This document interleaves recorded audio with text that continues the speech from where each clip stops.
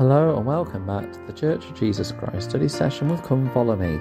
I'm your host Matthew Roberts and this is Season 4, Episode 340 of this daily study podcast. Thank you so much for joining us once again today.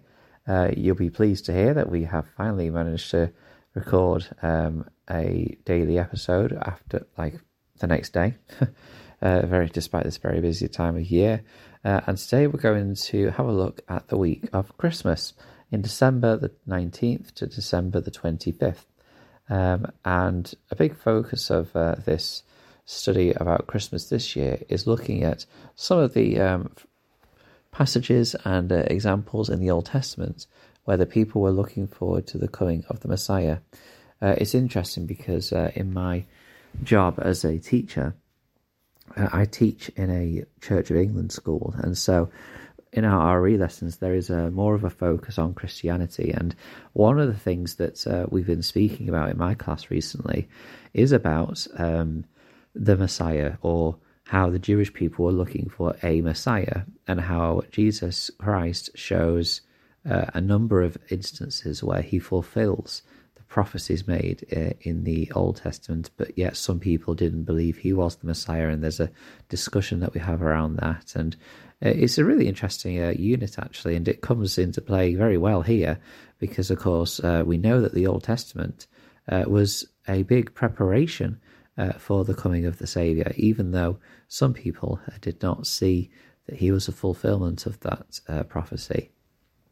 Just want to share a section from the Come Follow Me materials in the lead up to this week.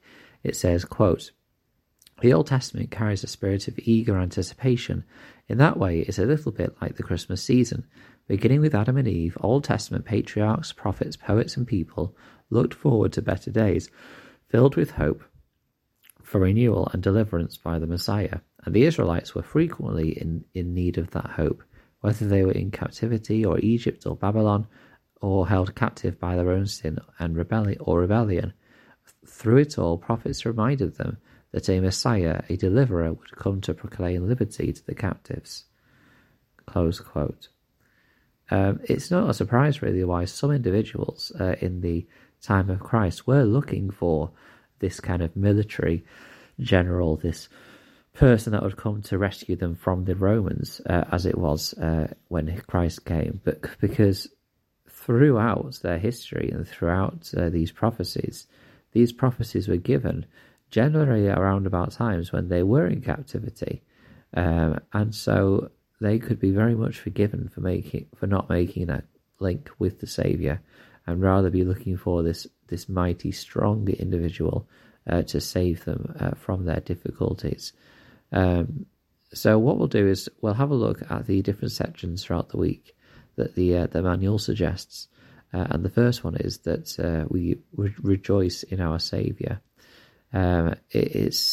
Christmas is to be a joyful, happy time, not just because we have all the traditions and festivities that go on, but because it reminds us of the fact that Christ came to earth and that he performed his mission. He performed the reason why he came. He has already done this. He has paid the price for all of our sins and has felt all of our sicknesses and sorrows and temptations and difficulties. And that is such a joyful message that he has already done that. Of course, we need to take advantage of that and we need to follow him. But this is, something, as already mentioned, that the Old Testament people and poets look forward to. In Psalms 35 verse 9, when it said, "And my soul shall be joyful in the Lord, it shall rejoice in his salvation," it was talking about how the knowledge that the Messiah was going to come was precious to them. And it was something that they looked forward to, not, I guess, with just anticipation and eagerness, but with relief as well. In Isaiah 25 verses 8 to 9, it says, He will swallow up death in victory, and the Lord God shall wipe away tears from off all faces, and the rebuke of his people shall he take away from off all the earth. For the Lord has spoken it. And it shall be said in that day, Lo, this is our God. We have waited for him, and he will save us. This is the Lord. We have waited for him. we will be glad and rejoice in his salvation. Close quote. Well, I think that what's interesting actually here is that if you remember, we discussed this when we studied in Isaiah, but wiping away tears off all faces, that determiner all is really important, because it isn't off the faces of those that believe in him. It's not off the faces of those who have waited for him. It is wipe away tears off all faces. His atonement is powerful in magnitude and in scope. And whilst, of course, there are obviously some blessings that will be fulfilled because we have tried to follow him in the eternities, he will be able to wipe away tears off all faces. And that is, again, a marvellous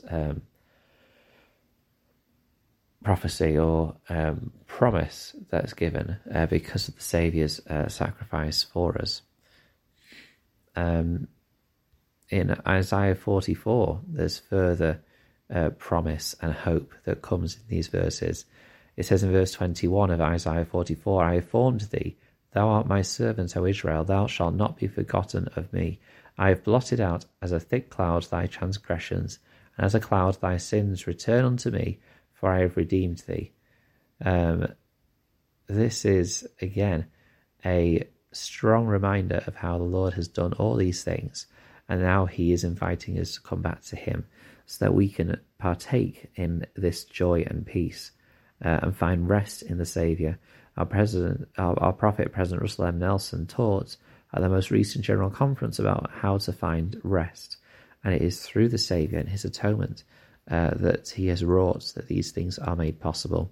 We'll continue tomorrow with our discussion about finding joy in our Redeemer and how the Old Testament helps us to prepare for this Christmas season with that message of hope and anticipation.